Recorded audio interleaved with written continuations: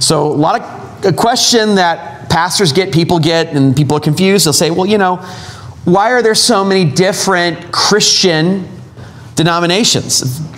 It's a common question people have. And the short answer is, Christians disagree. We know that Christians disagree over things, and sometimes those disagreements can involve meeting in a different church building.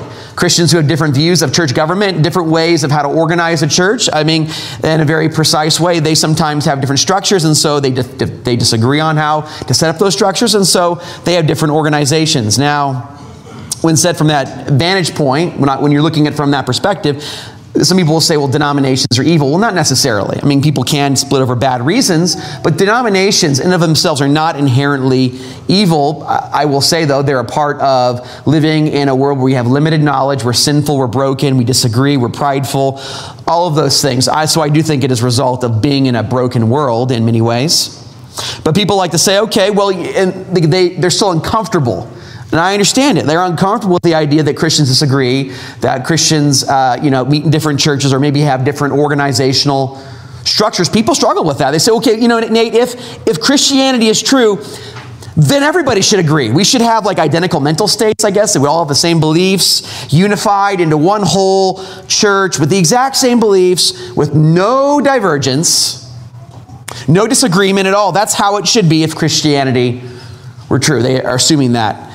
Problem is, if you think about this, just kind of a broad look at the world, just how people think through things and have viewpoints, no viewpoint throughout human history is free of human disagreement. All viewpoints, positions, people disagree, and if they don't, they'll make up a disagreement. That's how it is. And even if something apparently very non-religious or anti-religious, some would say, like atheism, the idea there's no God. I hate to break it to you, there are different splinter groups of atheism, like there are just of Christians. I was watching the Joe Rogan Experience, and he had some guy on talking about atheism and stuff, and he was talking about how the new atheism had kind of broken up into the conservative, logical, critical thinking atheists, and then the woke activist atheists, and how they used to all get together and hang out, and now they're this is a sharp division over social issues. And so, there's disagreement, even in atheism. And what's really is going to bake your biscuit, this is really interesting, is there's even disagreements over the word atheism. There's no God. People disagree on that. It's interesting to me. I'm the speech and debate coach at Intermountain Christian School, the middle school one. And I watch a lot of debates, and usually the people are pretty, put together. They're respectful in having a dialogue and discussion going back and forth. And I was watching this one YouTube video, and I've watched hundreds of debates. I like debate. It's fun to watch, people exchange ideas. And I was watching this one debate between two atheists debating over the word atheism. One saying that atheism means you've got to deny the existence of God, and the other one saying, well, I just lack a belief about God. And so these two atheists in this YouTube video, it was like watching WWE, or Jerry Springer or something. They were going at it. I have watched probably thousands at this point in my life. I love watching debates. I have never seen anybody cuss so much or curse at each other in a debate in my life over the word of atheism. They're screaming, red face. I was like, this is unbelievable. I've never seen this. And over the word. So people disagree, and even over small things, they can get pretty passionate over the word of atheism. And so I think it's more not about Christianity. I think it's about people. We are short-sighted, we are sinful, and we love to think we're right about everything. We've got it all figured out. And other people are like, oh, they don't have it figured out like I do. I'm the greatest, I got it all. And we jump to conclusions. We have the Office Space jump to conclusion mats. And we stick to our guns. If we jump to that conclusion, boom, we're there, and we're not backing down. I'm not wrong, I'm always right. I got it figured out. So there's this pride component in human beings that we're always right, and we're gonna fight on that hill. And disagreements are in every organization, every company, people that work, you have disagreements with your coworkers. And so, there's disagreements in families. I've noticed this oftentimes. Most people, and I'm probably, a lot of relationships, especially the parent-child relationship, A lot of disagreements in that one. From a very early age, like as soon as they can talk, they disagree with you. And they'll let you know about that pretty much constantly, I found. So there's disagreements in families, and yes, even in churches, there's disagreements. We know this. And you disagree with a person sitting next to you, and every person in this room you disagree with. I can prove it to you. There are 31,102 Bible verses in the Bible. 31,000, over 31,000. I mean, it's a lot of verses. You're saying with your unique background, your unique beliefs, where you were raised, are you saying you have the same view of each over 31,000 Bible verses as every person? There's no way. So you're going to disagree. And so it's not a matter of if, but when in the Christian church we have disagreements. How are we going to approach them? How are we going to think about them? Because you just can't cut off every person in your life. You're like, well, they disagree with me. You're done, kind of thing. You live that way, and you're going to die alone. Okay, I mean, you're not going to have relationships. I know that sounds harsh when I say it like that. Pastor was really harsh about disagreements. But no, I mean, relationships are the spice of life. You don't have good relationships, it's going to be a sad thing for you. And so, yeah, we would, if we cut off every person who disagreed with us, we would have no people. We would have a very sad life. So it's important we know how to disagree. We know how to forgive and move on and think about these things, especially as we're unified here as a church in the body of Christ. And so Paul does this great job in kind of talking about the fact, yes, the early church, they disagreed on things, tons of things. And here in Romans 14:1, Paul's going to go through here, and we're going to be looking at this verse by verse, looking at verse 14:1. As for the one who is weak in faith, welcome him, but not quarrel over opinions. Quarreling over opinions. Don't quarrel over them. And he's not talking about working out or anything like that. You're too weak, I'm too strong. I promise no Arnold and Schwarzenegger impersonation, but it just came through there. But, he's not talking about that. No, he's talking about somebody who, in not describing all of their faith, but an aspect of their faith. We're talking about somebody who is not weak all around, but weak in a certain area. According to scholars, they lack confidence, lack faith, that they're free to do certain things or to believe certain things, or their faith has not carried out to its logical implication in every area of their life. A common example about this is someone who is weak in faith in an area is a Christian who thinks drinking alcohol, any at all, is a sin or bad. This person may even know that Jesus drank wine. This person may know that the Bible teaches that there's supposed to be wine in communion. I hate to break it to you, the Corinthians were not getting drunk off Welch's when they were over drinking in communion in 1 Corinthians 11, okay? They may get that intellectually, but there's something emotional going on. They may have had a very severely, physically, and crazy abusive parent who drank. And that's how they grew up. And so, I actually know a pastor who this guy does not do good if you drink in front of him, because he had a highly abusive father, and so he does not touch alcohol, doesn't want to see alcohol. There's this negative association with it. They are weak in their confidence about that, but they're not weak in every area. I'm sure that pastor has probably stronger faith than I do in some areas. So you can't make this blanket, just judgmental statement over a person like, well, you're obviously a weak Christian. I'm the strong one here. So you're just, kind of like look down on. That's not what he's saying here. In fact, Paul says the opposite. We're not to look down on people.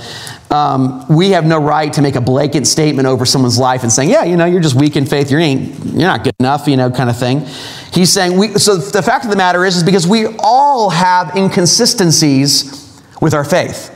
You're inconsistent every day. I can prove it. You sin. You know God exists. You know Jesus is true. You know he has the right way. But we sin every day. And so we're all weak in some areas. I'm weak in some areas. So I like the way that scholar Leon Morris puts it about this whole discussion here in Romans 14. He says, as the discussion shows, he does not mean a person who trusts in Christ, but little the man of feeble faith. Rather, the person he has in mind is the one who does not understand the conduct of implied by faith. He's inconsistent. He does not understand what the meaning of justification by faith is grasped. A question like the use of meat, wine, special days becomes irrelevant. It's not the foundation of your faith, and it's not consistently carried out. And so, if we're being honest, we're all weak in some sense. We all have inconsistencies, well, except for Jesus. He's perfect. So we shouldn't be judgy and be like, oh, weak Christian, I'm the strong one here, I'm better. No, we can't have that. I'm positive we all have weaknesses. Now, Paul says, yeah, that this is going to be our attitude towards other Christians. We don't have to constantly, I don't feel the need to go into the congregation and constantly fix all of you to make sure you agree with everything. I like have an upfront contract where you agree with everything I sign off. We don't need to feel the need as Christians to fix everybody. Ultimately, we're going to see that's God's job, and our posture should be of loving and welcoming people, even if they disagree with us. Romans 14, 2-3. One person believes he may eat anything, while the weak person eats only vegetables. Let not the one who eats despise the one who abstains, eating meat and abstaining, which would be vegetables. And let not the one who abstains pass judgment on the one who eats. Both groups should not be judgy, for God has welcomed him. God has accepted him. Now, it's really important because the historical context here is just profound, and so people forget. They think, oh, vegetarians, like, are they, these Christians have some objection to like factory farms, or they don't like killing of animals or something. No, it's not like that. I don't know if they thought that way in the first century per se. That's not the issue. The issue here is food that is offered to idols. So these people were used to believe in many gods and many idols, and they would offer food to them, this meat, animal sacrifices to these idols. And when you would buy meat in the meat market, there was, that meat more than likely was also sacrificed to an idol. So, and so these people who were formerly Gentile pagans who had many gods, worship many gods, they get into that mode when they're eating that meat. They're thinking, oh, this is sacrifice to this God, and I'm thinking about him, and maybe he still exists. And they're struggling in their faith, struggling when they're eating meat. Paul talks about this in 1 Corinthians 8, 1-7. He says, this is these Gentile Christians now that struggle with this belief. And I mean, you're going to see this clearly here. Now, concerning food offered to idols, we know that all of us possess knowledge. We all have this knowledge. This knowledge puffs up, but love builds up. Don't have to be like, well, I know more doctrine than you. I'm smarter than you. You got that wrong. Kind of like a Dwight Schrute, you're very corrective. Like, well, I've got it all. I've memorized all the catechisms. I just know it all. I'm, Captain Correction, Like your company's computer guy who thinks you're bad at computers, always has to correct you. Let you know that you're wrong, He said, no, you don't have to be like Captain Correction. Be loving to this person. Love builds up. If anyone imagines that he knows something, he does not know yet as he ought to know. But if anyone loves God, he is known by God. He is saved and regenerated. Therefore, as the eating of food offered to idols, we know that an idol has no real existence, and that there is no God but one. There's only one true God. These idols don't really exist. These things are fictions in your mind. For although there are many so-called gods in heaven or on earth, so-called as in they don't really exist, as indeed there are many gods, lower G, that's not really, and lords, many lords, they're not real, they don't have real existence. They're in people's minds. Yet for us, there is one God, the Father, from whom all things and for whom we exist, and one Lord Jesus Christ, through whom are all things and through whom we exist. That's a good evidence for Jesus being God here. He is the creator and sustainer of all things. However, not all possess this knowledge that there's only one true God. But some, through former association with idols, eat food as really offered to idols, and their conscience being weak is defiled. So yeah, I don't want you to miss this. Paul is making a shocking statement here. He's saying these new Christian believers, they're so new and they're so confused that they struggle with a very basic belief, I might add, that there's just only one true God. There's not many gods. They think the idols in some way, when they eat the meat, they have this former association, and they get into their idol-making mode when they have that meat, and they get back into their old way of thinking. We're not like robots with perfect beliefs. We struggle with things. And so his thing is like, hey, you don't have to fix people. God's going to fix them. And don't make them stumble. Love them, accept them, treat them with kindness and grace. Don't just be like, you disagree?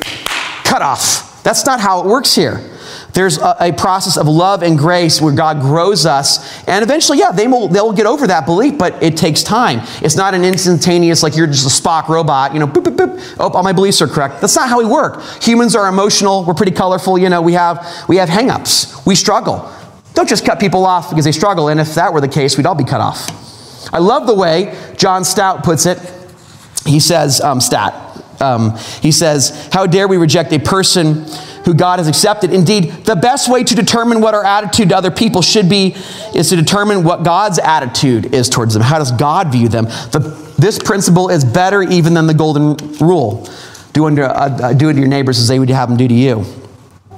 It is safe to treat others as we would like them to treat us, but it is still safer to treat them as God does.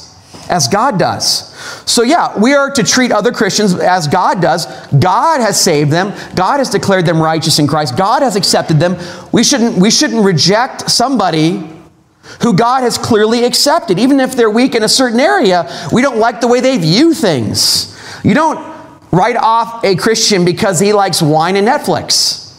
You don't just say, oh, you're cut off, Or, I like beer and college football. This guy, wine and Netflix, that's not for me. I like college football and I like an IPA, That person doesn't have superior taste. We don't have that, Or really look down on the person who, drinks root beer and watches Disney Plus, whatever it is, flavored coffee, I don't know.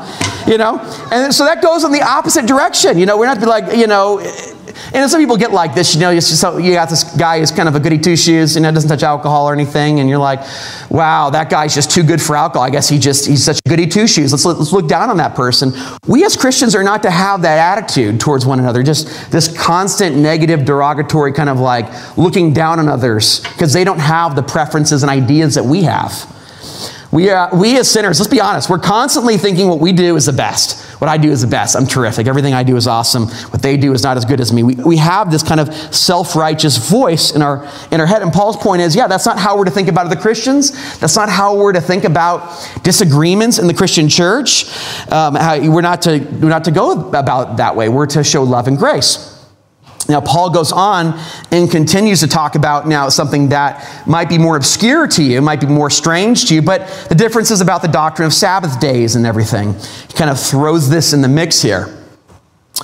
Romans 14, 4 through 6. Who are you to pass judgment on the servant of another? It is before his own master that he stands or falls, and he will be upheld, for the Lord is able to make him stand. So God is sustaining them by his grace. He is taking care of them. You don't have to be in the mix and have to fix everybody. You're not God. It's not your personal responsibility to be the fixer of everybody here. One person esteems one day as better than another, while another esteems all days alike. Each one should be fully convinced in his own mind, because he doesn't want to violate his conscience, as we'll see in the next sermon. The one who observes the day, observing the day, just one, observes it in honor of the Lord. The one who eats in honor of the Lord, since he has given thanks to God, while the one who abstains in honor of the Lord, the Lord, and gives thanks to God. So I think probably what Paul has in view here is a Sabbath day, and what that was practiced in the early church, and especially with Jewish Christians. What is amazing, it's an amazing evidence for the deity of Jesus Christ, is that Jewish Christians who practiced, or the Jews who practiced the Sabbath for thousands and thousands of years. It's embedded in their culture, and they had been practicing the Sabbath on Saturday. Ever since they were like a little Jewish boy or girl, they've always practiced it. They all of a sudden made a shift from the Sabbath being from Saturday to Sunday.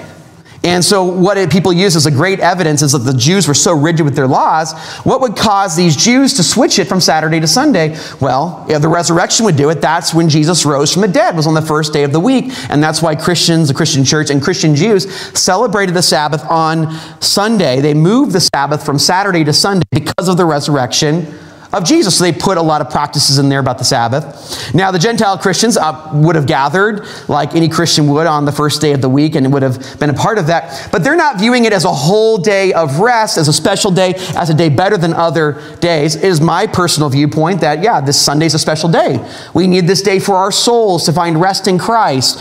It's part of God's design. But if you don't agree with me on that, okay, no big deal. I'm not going to lose sleep over it. I still love you, That's not a die kind of, let's die on that hill kind of thing. And so here's the beauty the point that Paul is making here. I don't want us to miss this really important thing. You can disagree with Sunday being a whole day of rest or a special day, whatever it is, as the Sabbath is, and God's still going to accept you. He still loves you. He's not going to be like, well, you're off on one thing, you're done. That's not how God works. He still accepts you and loves you. And so that's how our attitude should be with people who disagree with us on these issues. If you disagree with somebody on a small point of doctrine, you're not to be like, well, you're a subpar Christian. No, that's not our attitude. And so, that means a Christian can still be a Christian on the same level as any other Christian and have these disagreements. Even be a part of the same church and get along on some reasonable level. So Paul says we're not to argue and make a big deal about these points. And if you're not to argue over them, then obviously you're not to divide over them, right? Here's the big point. We're not to take a non-essential issue and elevate it to a foundational die on the hill issue of the Christian faith. And there's a number, many non-essential, what we call open hand, there's closed fist, open hand issues. Open hand issues are the issues we can, as Christians, can disagree with. You have the closed fist issues, which are the gospel of salvation by grace and faith alone, the inerrancy of the Bible's the word of God, and that there's one true triune God. Those are the closed fist issues. But there's open fist issues, that we have, that we can disagree on. Not to divide over these. I love how Augustine, who made this point thousands of years ago, described kind of our attitude in the Christian church. It's a very beautiful quote. He says, in essentials, unity; in non-essentials, liberty; in all things, charity. So, I've kind of mentioned a few of these non-essential issues, or these open hand issues, and you're going to know some of these. Obviously, alcohol, observing the Sabbath, but obviously ones that are kind of hot, or used to be hot topics more in the 90s, but not so much anymore. Contemporary versus traditional hymns, would be another example that Christians can disagree on that, agree to disagree on that. And people have different views of the end times and what's going to happen at the end times, and some people get really into that, but that's an open hand issue. Christians can disagree on that. Whether baptism is pouring or sprinkling or dunking or whatever. Whether a person is young earth or old earth. Those are open hand, non-essential issues here. Of course, spiritual gifts today. What ones are binding, which ones are around. That is a non-essential matter of the Christian faith, And one of the open hand issues that can cause divisions, because people have different ideas of how the church is to be organized, is, of course, church government. People have different views of church government, and that is a non-essential issue. And people have different denominations over church government, which I would say says nothing about their souls. I think they're legitimate Christians. They're totally legit. They're believers in Jesus. Some of them have, I'm sure, better faith than me. I don't judge them. And so we can't be obsessed with these small things and miss the big picture, miss what being a Christian is all about. Now, to be honest with you, when I first became a Christian, I was a part of a church organization that said, in order for you to be a Christian and be a member of this church, you have to have all of these non-essentials figured out. You got them all in a little pretty bow, have them all figured out. And then on top of that, you have to agree with us on everything, or else you're not a member of this church. It's what I found is I don't think I can do ministry in this church because, and I was so young, I just went along with it. I couldn't, I didn't really understand what's going on. But I figured out, it's you can't do much evangelism because when a believer first gets saved in Jesus, there's a lot of messiness in their views and their beliefs. You look at the Corinthian church, what a mess. I would make the joke when I was in this church, it's no one in the church of Corinth would be able to join your church. And yet Paul calls them saints. Paul calls them holy. And they were doing some pretty messed up things. Let's be honest. You read through that book, people are I just want to go back to the early church and how it was in the first century. Oh, you want to go back to getting drunk on communion wine and getting in fights. That sounds great, And church discipline, they were having some real problems with church discipline. You can just read chapter 5 of 1 Corinthians and you can see that place was a mess. We don't even have that going on here. It's pretty good, People always want to go back to the glory days, but when you read through the Bible, there were problems. Peter denied the gospel, for crying out loud. So, if you understand the Bible if you first become a Christian and you don't have a great understanding of the Bible, you don't have to sign off. If you're part of Koinonia, you don't have to sign off on this massive list of doctrines in order to be a member here, or to be a part of our church, I should say. And so, I want to stress here, these are small issues. And, in an evangelical Bible-believing church, we want not to divide over these small issues. We don't want to, just break up over them. A lot of churches have denominations dividing over the smallest of issues. Even sometimes, I can't understand this. I'm from Southern California, so maybe that's why. People have divided over how to dress to church. You can come up with anything. And so that's why we strive here at Corner Canyon to be, multi-denominational in our approach, to have multiple denominations. If you have a denomination or not, whatever, or if you just want to learn about the Bible, we're united in the essentials and the unity of the faith, the triune God, believing in the gospel of God's amazing grace. And so that's why we really try to make going through the Bible and, striving through this verse-by-verse preaching here, that really is our focus here, is trying to learn the Word of God and not being so obsessively focused on this kind of denominational differences kind of stuff. And so yeah, that's kind of our approach here. And there are people who, there's some practical reasons why there's denominational split-offs, and why people meet in different churches. Like, there's some people who feel like if every song is not a contemporary song, like that you've just heard on K-Love, then they're going to be upset. And there's people who said, well, if the hymn was written in the 1600s, that's how we know it's a really good song. Let's only play those songs. There are people that think that way. And look, that's really important to them. You're a brother and sister in Christ. You can go wherever you want, if you like that kind of thing. But I'm going to equally recognize you as a Christian. I love you. I accept you. And that's why we want to do work with other Christian churches. That's why we work with other Christian organizations and other parachurch ministries, because we think we're all Christians and legit. That's why we partner with Calvary Chapel to do Operation Christmas Child, because I think they're a legit church. And we want to join them in their ministry in spreading the gospel of grace. Now, I grant, maybe differences about church government. I get it, But I'm not going to make a big deal about that. I'm not going to be like, oh, wow, you don't agree with my particular view of the church government. I'm just going to cut you off. No, I'm going to stress our unity in Jesus Christ and not bring disunity over the small minutiae. So, but what does it look like to be divisive and disagreeable and difficult here? To be divisive is to elevate a secondary issue, a non-essential issue, to a primary issue. That's what it means. As if your pride and your life and your identity depends on you got to have perfect Sabbath observance. I'm going to go around correcting everybody in the church. So how are you observing your Sabbath today? Kind of like going around like a church lady, making sure everybody's, dotting their I's and crossing their T's kind of thing. No, that's what it looks like to be a divisive person in a church. And so, I know I've been given a number of examples of this, of being divisive, but so my mother and my father, they come from the Assemblies of God, and they have their own worship style there, and that's cool. But, my mom was a nurse, and she was working with this very, very, very, very, can't say it enough, traditional gal who went to a very traditional church. And she said to my mom, Joni, you don't really go to a real church because you don't have an organ.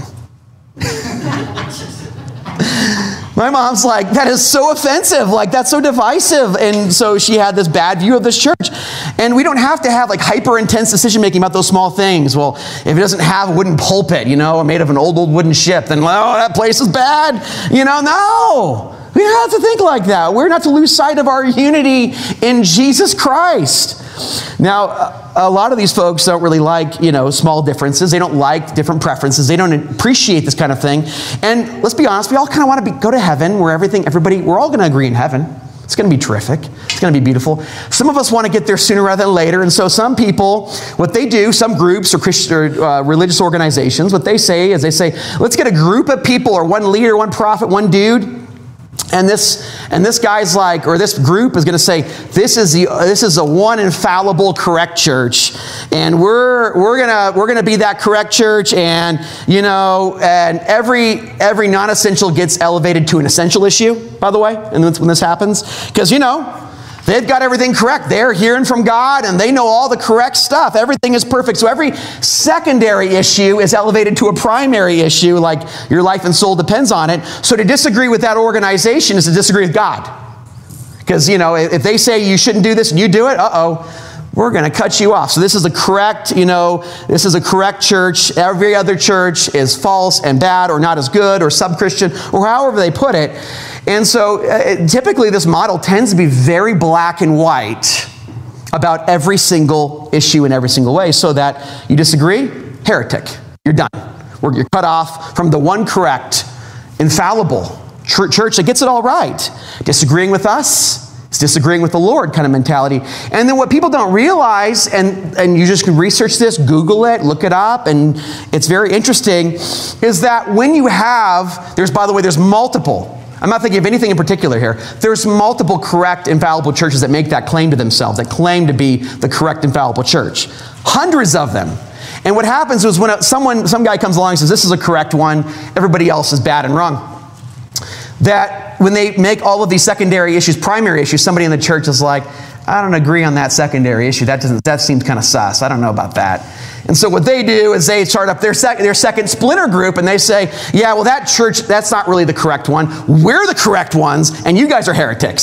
So they just have this. And what you'll find is you find hundreds and hundreds of splinter groups all breaking off saying, we're the correct ones, so you're wrong. And it's just like this thing, right? And so they're all condemning each other, and they have all of these splinter groups. And you can look it up on Google that, all the breakoffs that are happening.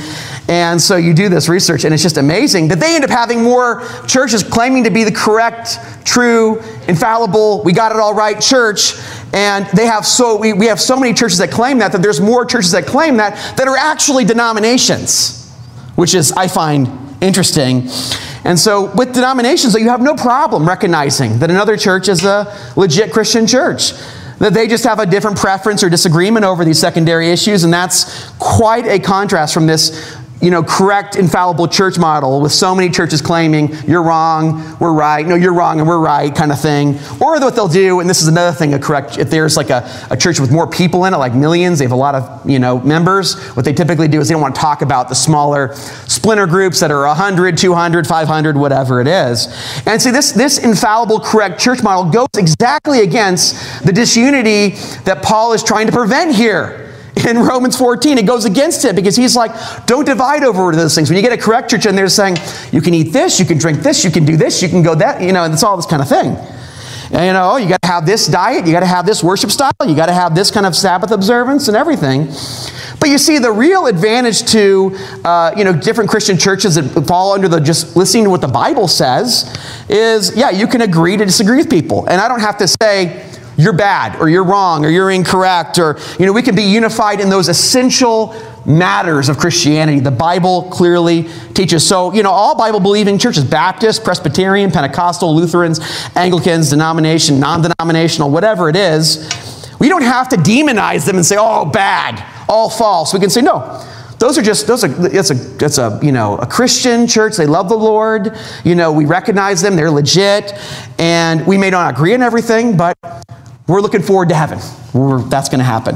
What's interesting, the Greek word for church just means a gathering of people. And it's, summarizing all individual churches are gathering of people. It's not some necessarily like an organization or group of men that make up infallible rules. It just means a gathering of God's people. So when people make the church into this kind of correct producing belief machine, that's contrary to what the intent of, as we can see here in Romans 14 with Paul. So yeah, I have a Lutheran friend here in Utah. I would call his church a true church, Calvary Chapel. I would have no problem. That's a Christian church. And so they are just particular Christian bodies that meet together to worship Jesus, which is what the New Testament word for, the Greek word for church is, a gathering of saints. We are unified, and I say that by not having a group of men saying, okay, this is the correct way you have to read the Bible. We are unified just on our own in the essentials of the Christian faith. Evangelicals who believe the Bible are unified. People don't know this, how unified it gets. But if you just follow the Word of God, this was according to a Ligonier State of Theology, 97% of evangelicals agree on what God is, essentially, in the core elements. 97% say there is one true God in three persons, God the Father, God the Son, God the Holy Spirit, unified on that. 97%. So, it's not like, You have a Bible and everybody has a different viewpoint. No, there's a core message, and people are agreeing at a 98% sign off on that. It's not like a free-for-all. It's not true. According to the Ligonier State of Theology, 93% of evangelical Bible-believing Christians agree with this essential gospel statement.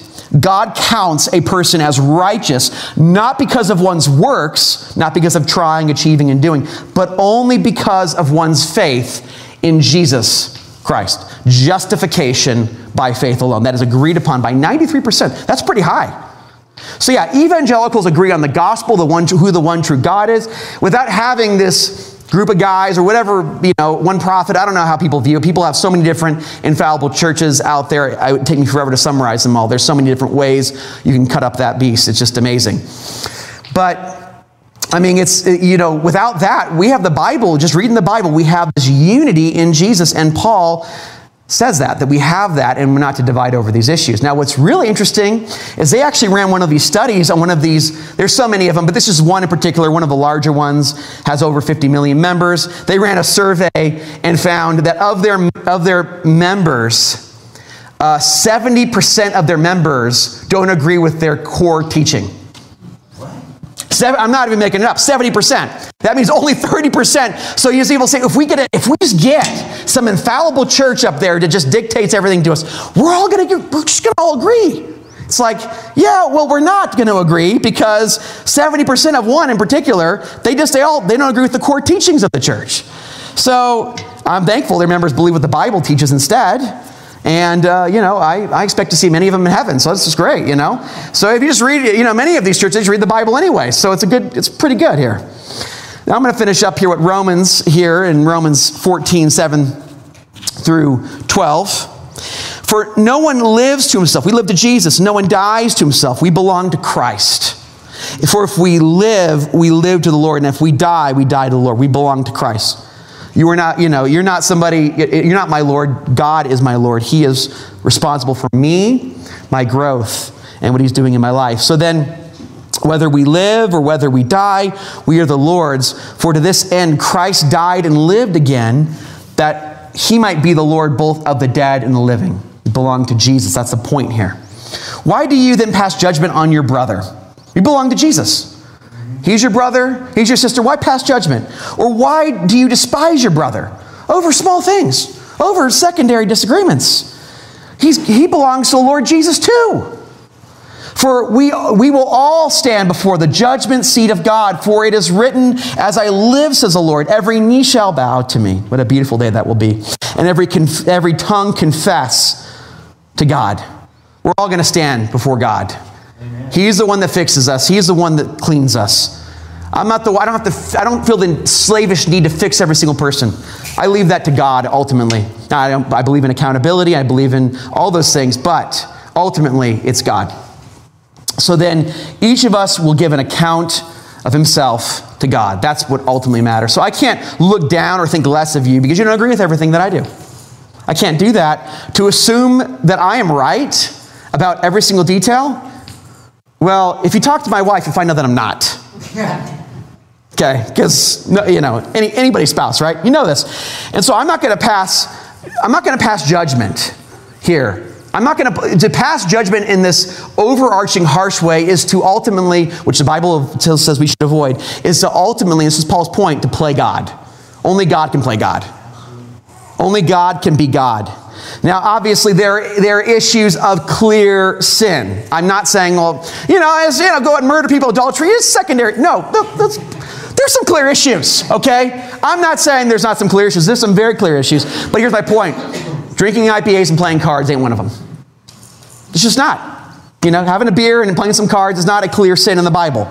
We can disagree about things, but we always have to remember as Christians, we are united in this core teaching of the one true God, the triune God of Scripture, that we are saved, justified by faith alone and trusting in his mercy. And this is why the gospel is so central and important to everything we do here at Corner Canyon.